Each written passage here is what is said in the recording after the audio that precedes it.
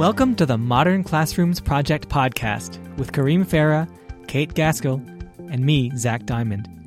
Each week, we bring you discussions with educators on how they use blended, self-paced, and mastery-based learning to better serve their students. We believe teachers learn best from each other, so this is our way of lifting up the voices of leaders and innovators in our community. This is the Modern Classrooms Project podcast.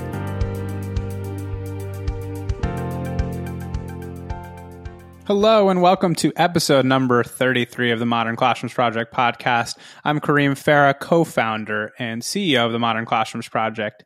And today, our episode is actually different than any episode we've done before. We're doing a new kind of series. It's Innovators in Education. So I am joined today by a very special guest, Dr. Jennifer Charlot, who's a partner at Transcend Education.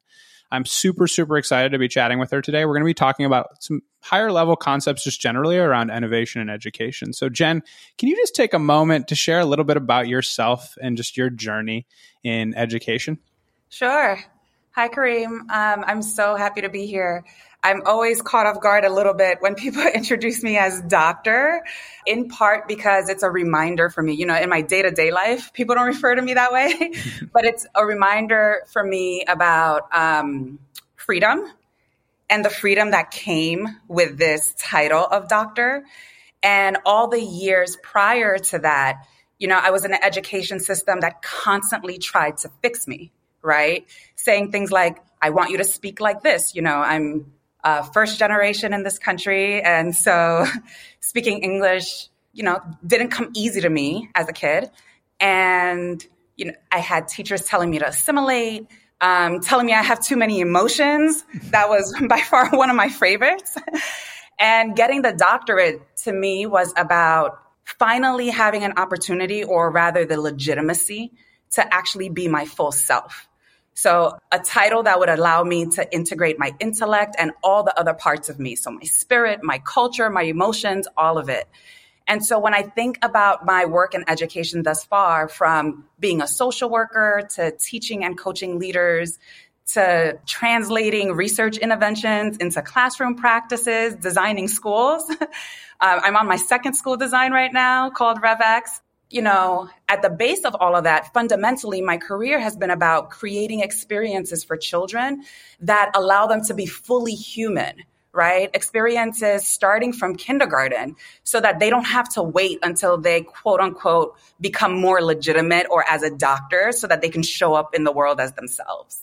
I absolutely love that story. That is fascinating. And yeah, you know, my parents, interestingly enough, my dad's Egyptian, my mom's Lebanese, so I can actually relate to a lot of that. So they actually immigrated over to the U.S. when they were pregnant with me.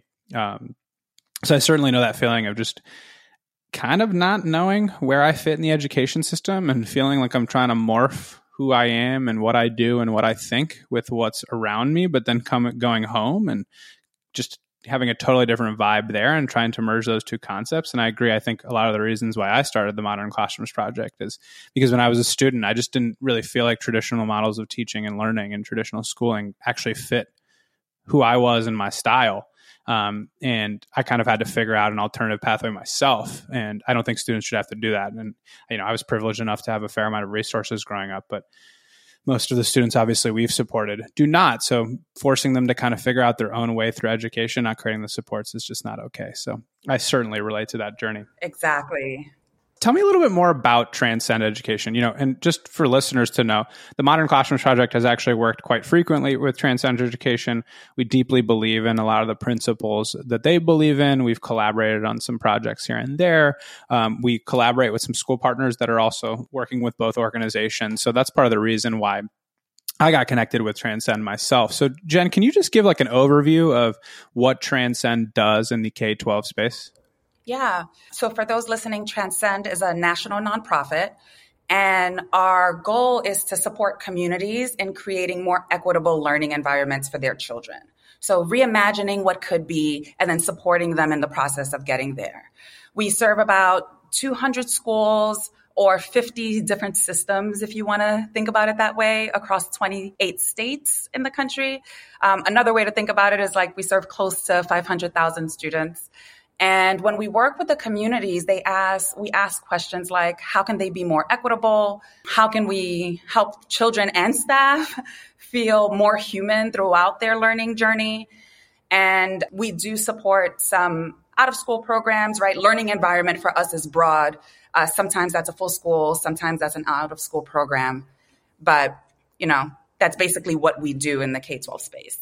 Love it. And, what I always found interesting about your all's work, and I think one of the reasons we actually, as an organization, got connected is, Modern Classrooms Project, while we partner with schools and districts to train their teachers, in many ways at the moment, we focused a large majority of our work on like individual classroom redesign, empowering educators in classrooms with our specific model. But what I've certainly learned about Transcend is you all focus a lot of your energy on really systematic change, right? Like it can be programmatic, it can be school, it can be district level, but it's a totally different vantage point. Can you share just a little bit more about how you go about this? And like as granular as possible, you can use an example, but like, well, how do you approach working with a school or a system, and how do you kind of figure out what it is that you want to do with them? And then how do you approach it, and how long are those journeys? Yeah, it really varies. One of the things that I love the most about working at Transcend is the community is at the center. And so what we mean by that is we really put the power in their hands to decide if they want to work with us, how, and then customize programming for them. One of my favorite examples of this is a project my team is doing right now called Rural Communities. And we went on a listening tour, tried to understand more about what they needed. And, they elevated challenges around technology, around capacity, that kind of thing. Then we offered a series of workshops around school design, and they got a taste of what it's like to work with us and then decided themselves whether or not they wanted to partner. And this program is fully funded for them. And so, we give them choice and customize the programming. And then we do two main things. We teach them how to design and iterate. So like I said, each partnership is different, but we'll do things like learn more about what the community needs. So do empathy interviews and collect all of that information, or look at the research on science of learning and development and decide what that means for what the vision of the school model could be. We help them build, right? So that might include putting curriculum together. And then we teach them what we would call an R&D muscle. It's basically iteration. And the reason why that's important to us is because the environment, the economy, the population will constantly shift. COVID is a great example of that, where something happened. And as a school, you needed to build the muscle to iterate and change. The other thing we do is work with folks who already have learning environments and help them codify and share their learning models. So this becomes a cycle. Those who have a learning model, we codify and share that. And those who want to create one could use what we're sharing. And you mentioned this idea of us working at the systems level. We would say, yeah, we do that starting from the classroom, including the district, because we know that you need to address innovation at multiple angles. So when a school first starts working with us, we ask them to form a design team. And the design team will include someone from the district, the superintendent or an assistant sup, principals, teachers, support staff, learners, and families. And we'll ask questions. The full team will get together, and throughout their experience with us, we'll ask questions like, what are the outcomes that we want for children? Given these outcomes, what kind of classroom experiences or just experiences should children have? And then given those experiences, what does that mean for staffing, budget, assessments, operations, etc.? And then once they've laid out that vision, then the group, given their roles, figures out, okay, what role do I play in bringing this vision to life? And so we know that in order to have sustainable innovation, you have to look at it from all those angles. Families might say, hey, this is how I need to support my learners, or here is how I rally other families to get on board. Teachers are often the implementers, teachers and support staff. Superintendents need to release policy constraints to be able to make new visions come to life. And so everyone has a role, and we have to look at it systemically. I find that fascinating. And three things really jump out at me. I mean, the first thing you said was customization, which, I continue to believe is like the pitfall of education reform over the course of the last however many years, right? This idea that somehow you can create really powerful change without customizing just doesn't make any sense. Mm-hmm. And we think about customization at the teacher level, where like the teacher can customize our model in any way, shape, or form that makes sense for their student and their community. And it's great to hear that you all take that same perspective to system design, right? There is not a one size fits all way to redesign a system. It just doesn't functionally make any sense. The other thing I love is iteration, right? Like what I think is so important about sustainable change is empowering people to be able to iterate. And I think it connects to customization, right? When you customize something to make it fit right for a particular community or a need, then you empower them to iterate as well. And I think that that's super powerful. Mm-hmm. That's really, really fascinating. Can you tell folks just a little bit about the general idea of these 10 leaps you all have at Transcend? And you don't need to go through all 10. I will certainly be asking you specifically about 2 that I think are super tied to the work that we do at the Modern Classrooms Project. But I remember actually the most exciting thing I first noticed about Transcend was when I actually read those 10 leaps. Can you talk a little bit about the general kind of idea behind those and how they were crafted? Yeah, oftentimes when you're redesigning, people ask the question, what are we redesigning toward? Like toward what end? And we spent a lot of time looking across different innovations and understanding like what are the challenges that are creating inequitable situations for our children where they're not achieving at the highest levels that we all want them to be. And the leaps are a representation of what it would mean to get to more equitable learning environments. And so we think if you want to do that, you can focus on certain leaps and figure out like, how do you actually get there? Whether it's, more whole child or active self-direction or customization. A big one across our schools right now is social consciousness, right? And part of the challenge we were hearing from our schools is like, in our old industrial model of learning, social consciousness is not a thing, right? You're teaching people to do a specific job and without consideration for how it impacts anyone else, without consideration for their power or other people's power. And this year alone has really put that in the forefront, which is like, there's no way you can continue to do education in the United States without thinking about social consciousness, right? So that's just an example of one of the leaps and how it relates to getting to more equitable schooling. Absolutely. And I mean, one thing that I think is cool about the leaps, and even when you think about social consciousness, it's like having the principles is critical, and then creating the actionable steps to make it happen is always the really hard part. So it's cool to see that you all then execute on that front, because I think we run the risk in just education in general of running into a lot of just like innovators and organizations that I think are a little bit on the theory side and on the action side. Mm-hmm. And I think what's nice about the 10 leaps you all lay out at Transcend is they're literal leaps, right? It's like, we're going to change this to this, as opposed to just saying we believe in personalized learning or just generally believe in social consciousness, which I think is really, really cool. I want to chat a little bit about 2 of them in particular, because there's, I think, a ton of alignment with the Modern Classrooms Project. The first one I want to talk about is passive compliance, being the kind of like baseline sort of where we don't want to be, leaping to active self-direction. I find this to be such an important concept in the just shift of teaching and learning to one where we're actually empowering students to be 21st century learners that can be successful beyond the 4 walls of a classroom or a building. Can you talk a little bit more about your personal belief on the importance of shifting from compliant instruction to active self-direction? Sure. The science of learning and development talks about how giving children agency really supports their ability to retain and use and apply information. And active self-direction is one way that shows up. One of the school examples that launched actually during COVID and is really leaning on this leap of active self-direction is RevX.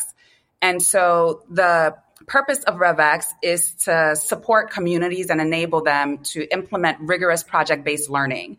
And all throughout last year, we've been doing that virtually.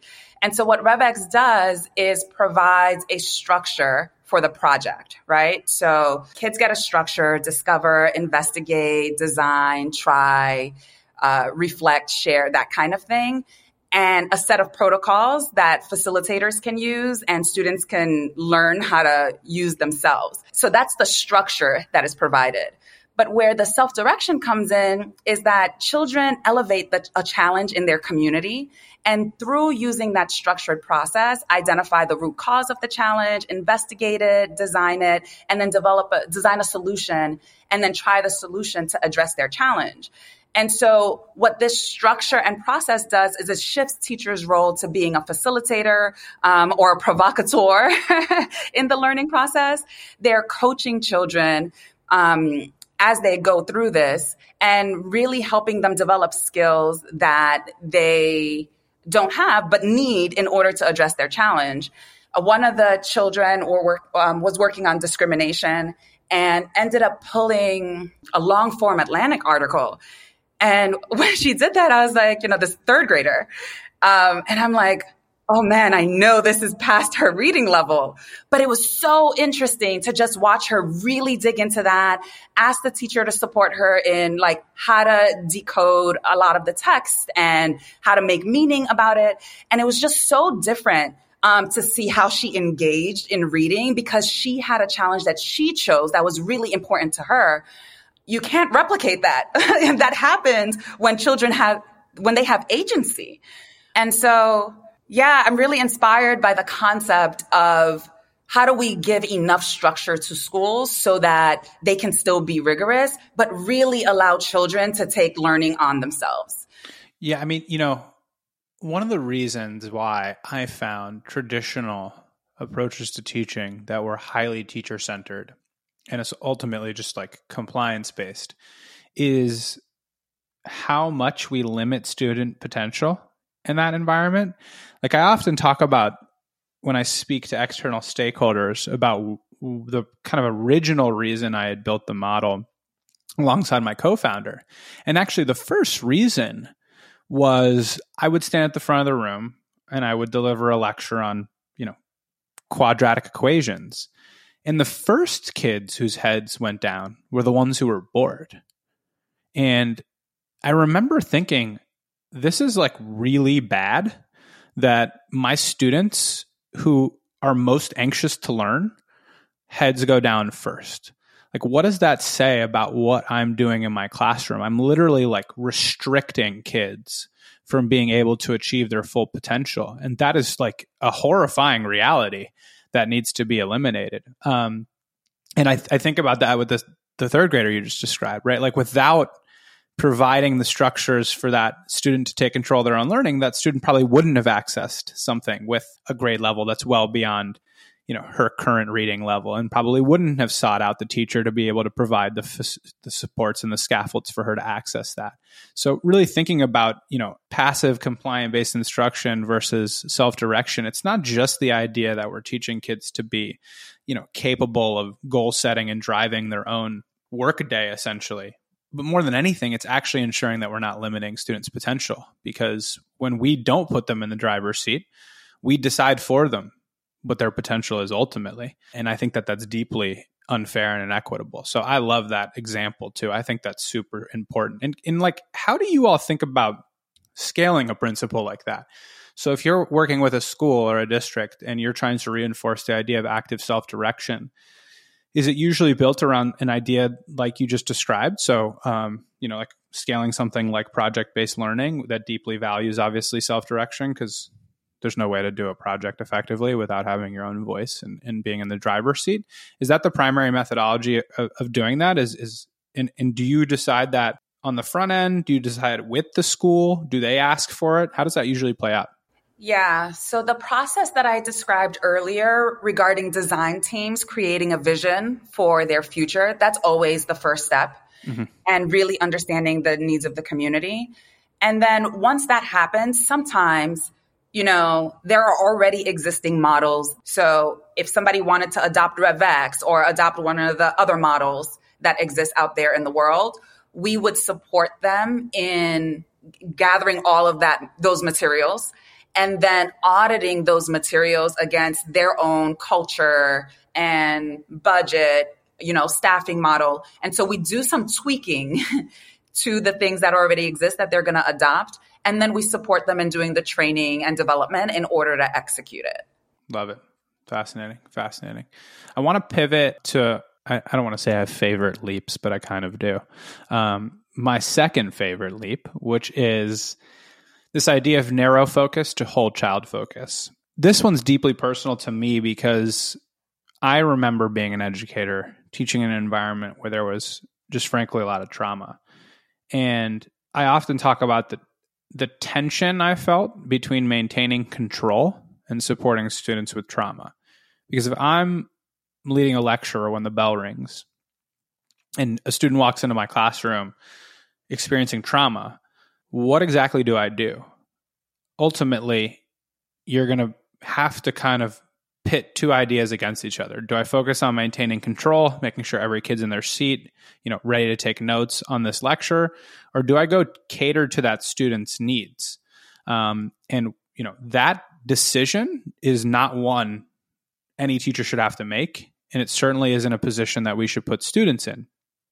Ultimately, when a student walks in feeling trauma, the first thing we should all feel the freedom to do is go check in with that student and decide what the next level of support is. So I kind of built the model partially because of that reason, because I started to feel a little sick to my stomach when I was constantly looking at students with trauma and at times almost frustrated by their trauma, which was horrifying, right? It was like, how dare I get frustrated by this student's pain because it's limiting my ability to maintain control in my classroom so I can teach factoring quadratics. So I just kind of want to hear your general perspective on this idea of narrow focus to whole child focus. In particular, can you share a little bit about what you all mean when you think about narrow focus? Like, how does that manifest in schools and buildings now? Yeah, when I think about narrow focus, I think about environments that detach academic learning with what I talked about earlier, like your spirit, your culture, your emotions, as if those things don't live together in one human. And they do. And so making the leap to whole child means acknowledging all parts of a person as necessary and important in order to pursue a goal, in order to pursue academic achievement, etc. I think one of the great examples we have of this is Van Ness Elementary School. The example that you gave is one that's about reacting to trauma. What happens at Van Ness is a preventative approach. And I'll tell you a story about last time I visited there, what I saw in one of the learners, which I really loved. And that will illustrate to you what I mean by preventative. So they have a model, it's called CARE. Van Ness is a pre-K through fifth grade elementary school in Washington, D.C., and their focus is whole child. And this particular part of their model is called CARE, which includes interventions for students, like helping them learn routines. One of the ones that I love is their morning routine, where they come in, they greet each other, they learn different strategies to de-stress, they offer compassion to people who are not in the room or things that are happening in the world. They share how they're feeling. They set a goal for the day. And this all happens in the morning in an effort to recognize that sometimes children are coming to school with trauma. And this morning routine really helps them to get in what Van Ness would call their executive state, right? Ready to learn. And why this constant morning routine is critical is because of this student. The student is a great example. So I'm watching a math class and I see this learner getting agitated, right? And he just gets up and he walks over to an area in the classroom that they call the safe space.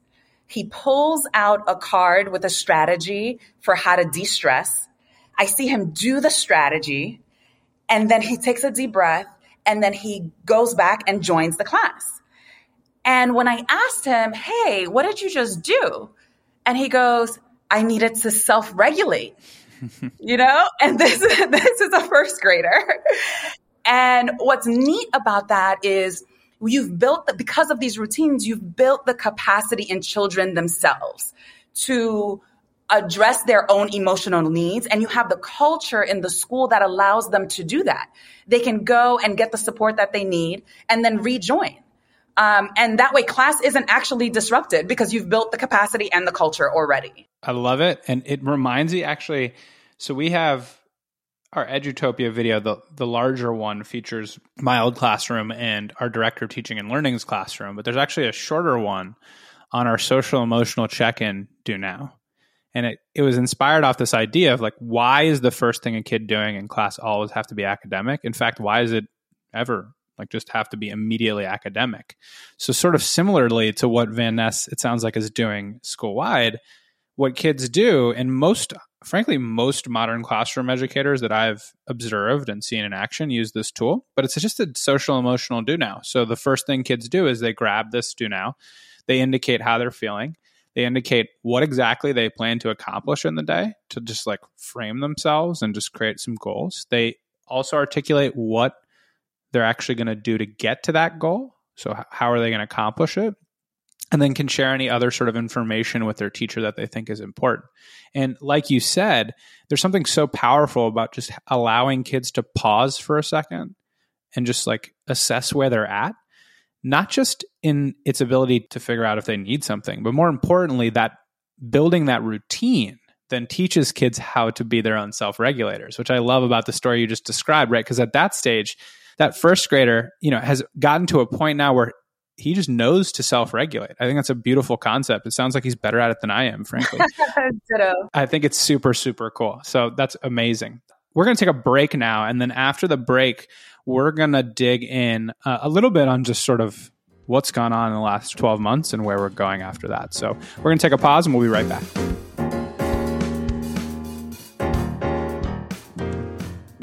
Hi, listeners. Zach here again. We've got a great love from our teachers for you this week. This one's from a middle school social studies teacher named Chris Layer. You'll hear him talk about how the model helps him differentiate his content, both for his students who work more quickly and those who work at a slower pace, which, and I always say this, absolutely echoes my own experience with the model. My name is Chris Layer, and I teach 7th and 8th grade social studies in Wellington, Colorado.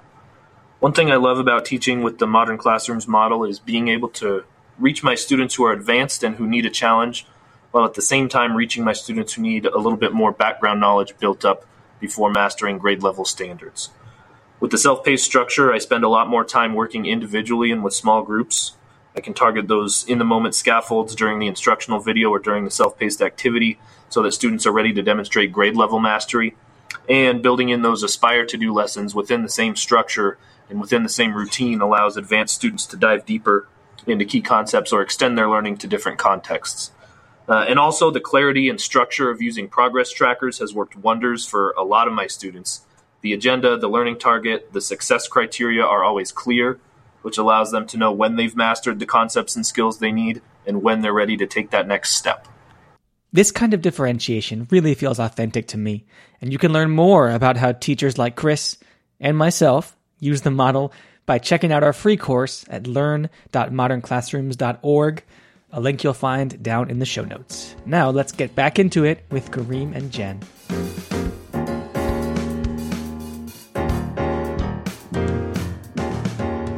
All right, and we are going to bring it back in, and Jen and I are now going to pivot a little bit, I mean, not entirely, but a little bit away from sort of our work and your work at Transcend, Jen, and our work at Modern Classrooms, and talk a little bit about the moment and just kind of what has transpired. So obviously a lot has gone on in the last 12 months, a lot of trauma and a lot of really kind of crazy realities for schools, districts, teachers, families, students, and everything in between.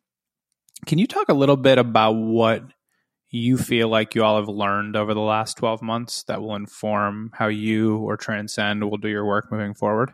Yeah, I feel like one of my biggest learnings has been that the iteration muscle is actually really valuable. And I remember leading a school myself and really feeling like, oh, it takes a really long time to go through a change management process, right? Like if we're going to take in a new curriculum or something else, this is a 2-year endeavor. And what I've noticed is that the schools that have been working with Transcend for a long time, one of our partners in particular, Edgecombe County, who really built this iteration muscle that I was talking about earlier, really pivoted quickly when COVID happened. And so in the span of 4 years prior to COVID, they had several iterations, probably upwards of 10 plus iterations of their model, and they'd learn how to be agile. And then they needed to switch to remote learning. They already had a set of working groups in place to have discussions about changes and improvements. They already had communication systems in place with parents in order to always let them know about the new things that are going on in the building. And so the shift felt more seamless for them. And so it just makes me reinvigorated about the concept of building that iteration muscle for more communities around the country. Yeah, I think in many ways it was an indictment on how inflexible most systems are. Yeah. It was just shocking kind of in some circumstances to just think about how just fundamentally inflexible most structures of learning were, so that when suddenly things were remote, it was just nothing was moving really. And as you said, right, communities that are used to being flexible, which at its core, I think speaks to the idea of a desire to build responsive learning environments, right? That don't just create a structure and say you have to respond to us, but instead say, actually, we respond to the needs of the community and what's going on, whether it's data driven or not. And I think that's a powerful kind of idea. And you can tell when a school community is or is not a responsive one. And the ones that were responsive were able to move fairly quickly. So I think that's a really, really interesting concept. I also found that over the last 12 months, folks started to really see what doesn't work. It was just kind of put on blast. I always use the example of just a traditional live lecture, just how weird it is to do that on Zoom, right? You can't talk on Zoom for 40 minutes and expect to see engagement. It just doesn't work. So I think that's been a really powerful kind of element of the last 12 months. Are there any other elements of sort of teaching and learning that you all feel like got exposed or that you learned about or that you saw to be uniquely valuable over the last 12 months? I think the concept that you just brought up of not really being able to do lectures in the ways that you might in in-person classroom, because kids will veer off and start playing Roblox and other games and really tune out or turn their video screens off. And so it really forced teachers to think about what's your role as a teacher, and seeing the shift to allowing children to either find content on their own or having teachers pre-record content and then using the space, the virtual space when they were together to actually workshop things and be in small groups. That to me has been fascinating. And I've had teachers tell me oh, this is making me think about what I could be doing in the classroom differently. And so that part has been good. Also, this idea of making what happens in a school visible. Mm-hmm. So we had several schools where families were like, oh, is this what my child is doing? And then started participating more and giving their opinion about how they wanted teaching and learning to go, right? And so we saw an uptick in schools surveying parents, what time should learning happen? How long should it be? All of those things, because they had more opinions and schools were forced to listen in ways that maybe they might not have before. And so I think it's really opened up this relationship between families and schools and making that way more bidirectional than it has ever been. What I think is really interesting about that I think is not talked about enough is the connection too with creating healthy accountability.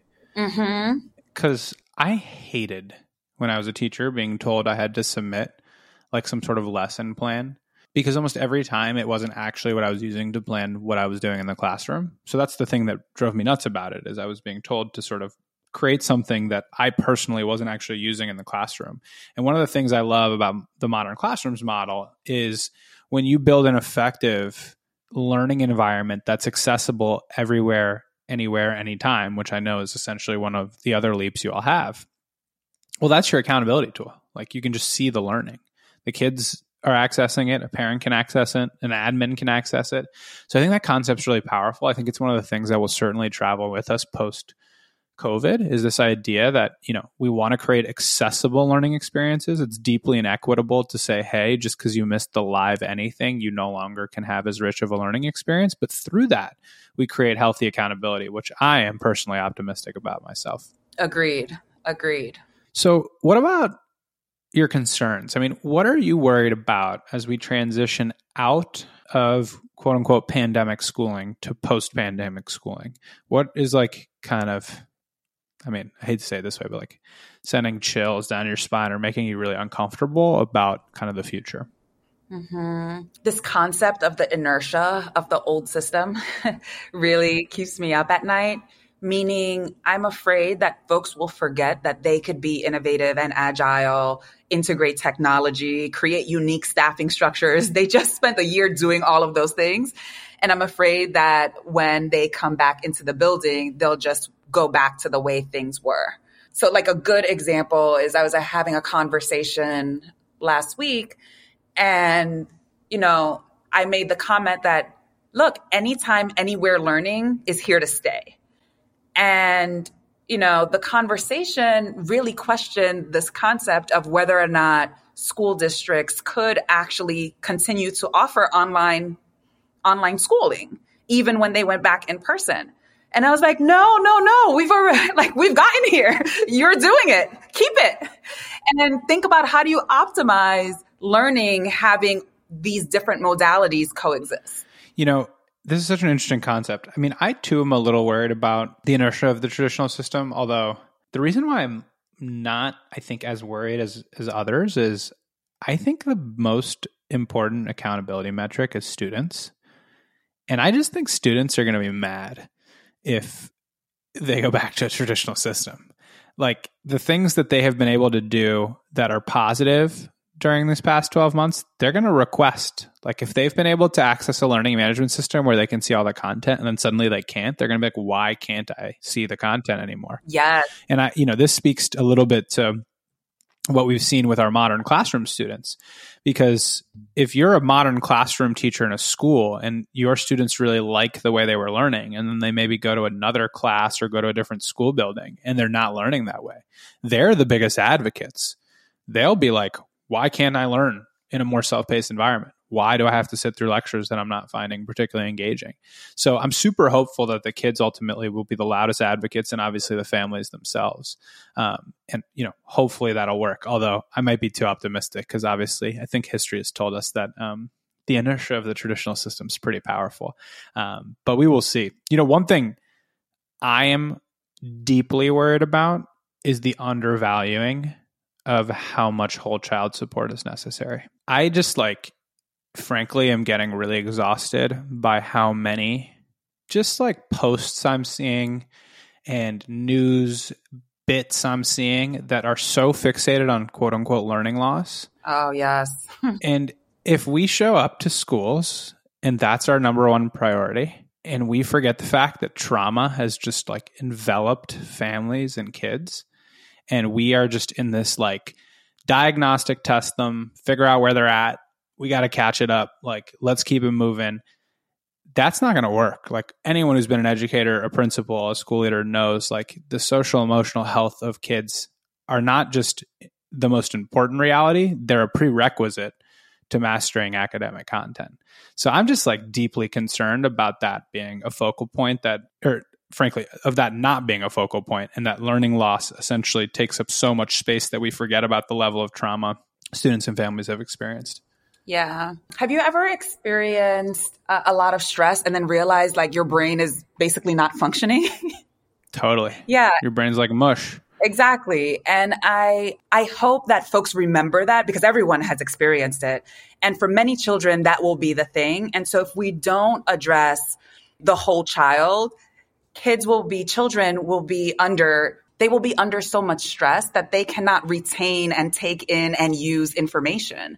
And we know from the science of learning that, you really have to be able to reduce that stress for children in order for them to access information. So I agree with you. That is a worry of mine, but I hope folks don't forget. Similarly, I think people haven't realized how much the educators, whole self is important. One of our partners, Valor, has always done a really great job of doing social and emotional learning for their educators as well. And I think that's even more important now because not only have children experience trauma, but the adults in their lives have too, not only with what's going on in the world and health-wise with COVID, but also having to go through all these shifts and changes and the uncertainty, and they are responsible for the education of thousands of children. So we have to tend to the adults as well. Well, and teachers, I mean, particularly great teachers are really difficult on themselves. Like they're just so hard on themselves. Yeah. And one thing I think is going to be really important is just keeping measured expectations. I always say, like, I think the model we've created when executed really, really well is one of the best models out there at effectively differentiating instruction. That doesn't mean it's not incredibly difficult to support an 8th grade student who essentially fell off the map for 12 months sitting next to a student who was thriving over the last 12 months. Yeah. I don't actually have a great solution for that. I think the modern classrooms model will certainly help, but we have to keep measured expectations. And I do worry, kind of in conjunction with the learning loss ideas, you can create these conditions that essentially make teachers feel like there's no way for me to succeed. Like I'm always underperforming or I'm never going to feel successful. And if the circumstances and the diversity of academic and social emotional needs are wider than we've ever seen before, which seems to be, I think, a fair assumption to make, that is going to make educators feel at times like they're not as successful as they used to be because it's just a harder set of circumstances. So I totally agree. I think we're going to need to give educators a ton of grace, and it's going to be important for educators themselves too to just keep in mind that they should have reasonable expectations, and I'm hopeful they will.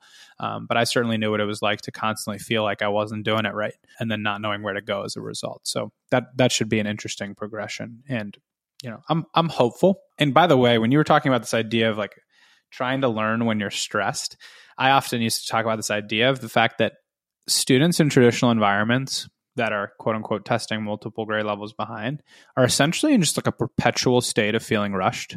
And I would see this so often in math. I mean, it's amazing how often kids are just like, I hate math. And I realized the reason they hate math is because they have never not been rushed through a skill. Like they have no recollection of traveling through a skill and having enough time to actually master it. It's the same idea, like the constant pressure, anxiety. It's just impossible to learn that way. So, I'm hopeful we won't put kids in that position, but I think it's a real challenge. Agreed.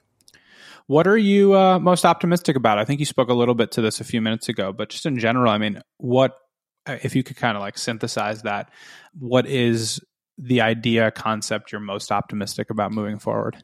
Oh, so much. That's great. This transparency between families and schools. I am optimistic about that because I think families will ask for the things that they need. Similarly, we've been seeing also with RevX, children are like, hey, why can't we just do this for our entire school day? Like, what's the problem? And I think their request for that will inspire educators to rise to the occasion, and school systems to also rise to the occasion. I think that is a super interesting concept. One of the things, too, that I'm most excited about is, I mean, in your experience, do you feel like educators and systems are becoming exponentially more fluent in technology and the capacity to navigate different elements of technology? I hope so.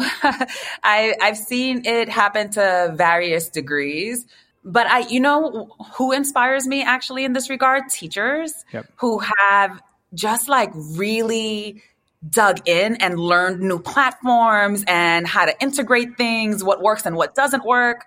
A teacher I was working with last week had an entire, experience laid out on a Jamboard for children as they were going to do in-person interviews with other kids on a playground. And I'm just like, whoa, that's super cool, and I'm inspired by those teachers. I mean, what we're seeing at the Modern Classrooms Project is just this extraordinary level of innovation at the teacher level. I mean, it's just like crazy. I mean, we learn more every day about different ways to do our model from our teachers, from the 25,000 teachers in the free course, from the 1,200 teachers we're training this summer. I mean, these folks are all just like literally every day we're seeing a new level of implementation. I was talking to a teacher just last week, actually, who is a PE teacher in Belgium doing our model, and the way that she uses space with technology and her iPads. I mean, it's just like so fascinating. So the reason why I'm optimistic is because I actually think we're in this really interesting sort of turning point where teachers are super fluent with technology and super fluent in understanding when technology is valuable and reinforces and actually supports human connection and when it doesn't. And then simultaneously super aware of where the traditional system has failed in a multitude of ways. So I actually think it's like the perfect time for continued innovation, which is why I'm a little bit less concerned about sort of the regression back to the traditional. But ultimately, the traditional model is convenient. And that's the piece that we have to be careful about, is kind of regressing to convenient practices. But I'm most optimistic about that. Well, Jen, as we close out, first of all, fantastic just conversation. I had a joy chatting about these concepts with you and learning about Transcend more and the different approaches you all take at really creating innovation. I think it's super inspiring work. I want to give you the space to just share a little bit about how listeners can access any of your work at Transcend and any opportunities that might be available to folks. Just go ahead and share anything with the listeners that you please about your work in Transcend. Sure. Folks can reach Transcend on our website at transcendeducation.org. And when you get there, you can click on the button that says Community. There are a list of events and upcoming webinars. On our website, too, you could see our different partners, some of the ones that I've mentioned: Van Ness Elementary School, Edgecombe County, Valor, RevX. RevX in particular has a vibrant Instagram page, and you can reach RevX at RevXEDU on Instagram. And then for social media for Transcend, you can reach us at Transcend Builds with an S, plural. Love it. Thanks so much, Jen. We'll make sure all of that is in the show notes, of course. And folks listening, you all know where you can find the work of the Modern Classrooms Project. It's www.modernclassrooms.org, free course at learn.modernclassrooms.org. And our social media tag is at modernclassproj. Jen, wonderful chatting with you. I'm more optimistic myself leaving this conversation, having chatted with you, and continue to be in awe of the work that Transcend does. Thank you so much for joining us today. Thank you. This was fun. Awesome. Have a good one. Thank you so much for listening. You can find links to topics and tools we discussed in our show notes for this episode. And remember, you can learn more about our work at www.modernclassrooms.org, and you can learn the essentials of our model through our free course at learn.modernclassrooms.org. You can follow us on Twitter, Facebook, and Instagram at modernclassproj, that's Proj. We are so appreciative of all you do for students and schools. Have a great week, and we'll be back next Sunday with another episode of the Modern Classrooms Project podcast.